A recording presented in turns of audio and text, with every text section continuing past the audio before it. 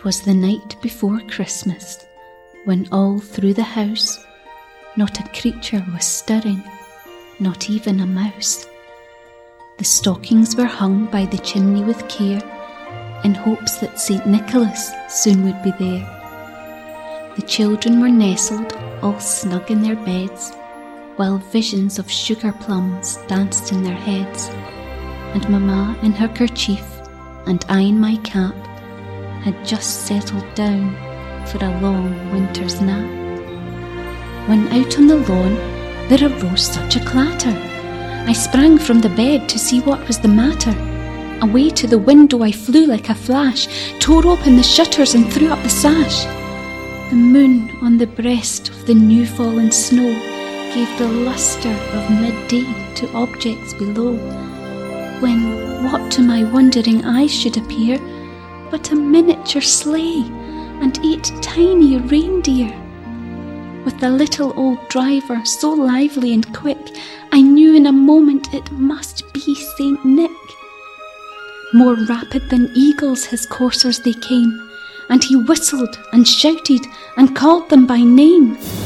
Now Dasher, now Dancer, now Prancer and Vixen, on Comet, on Cupid, on Donner and Blitzen, to the top of the porch, to the top of the wall, now dash away, dash away, dash away all.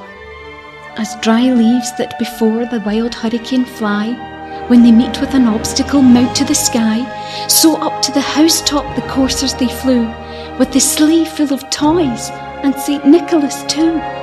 And then, in a twinkling, I heard on the roof the prancing and pawing of each little hoof. As I drew in my head and was turning around, down the chimney St. Nicholas came with a bound. He was dressed all in fur from his head to his foot, and his clothes were all tarnished with ashes and soot. A bundle of toys he had flung on his back, and he looked like a peddler just opening his pack.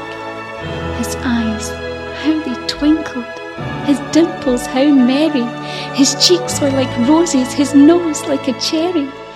His droll little mouth was drawn up like a bow, and the beard of his chin was as white as the snow.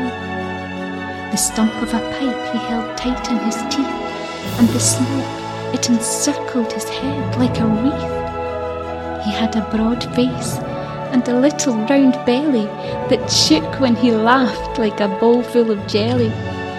He was chubby and plump, a right jolly old elf, and I laughed when I saw him, in spite of myself.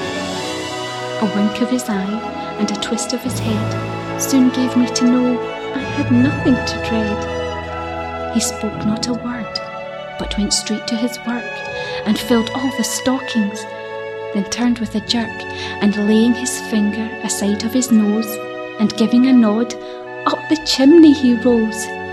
He sprang to his sleigh, to his team gave a whistle, and away they all flew like the down of a thistle. But I heard him exclaim, ere he drove out of sight, "Happy Christmas to all, and to all a good night!"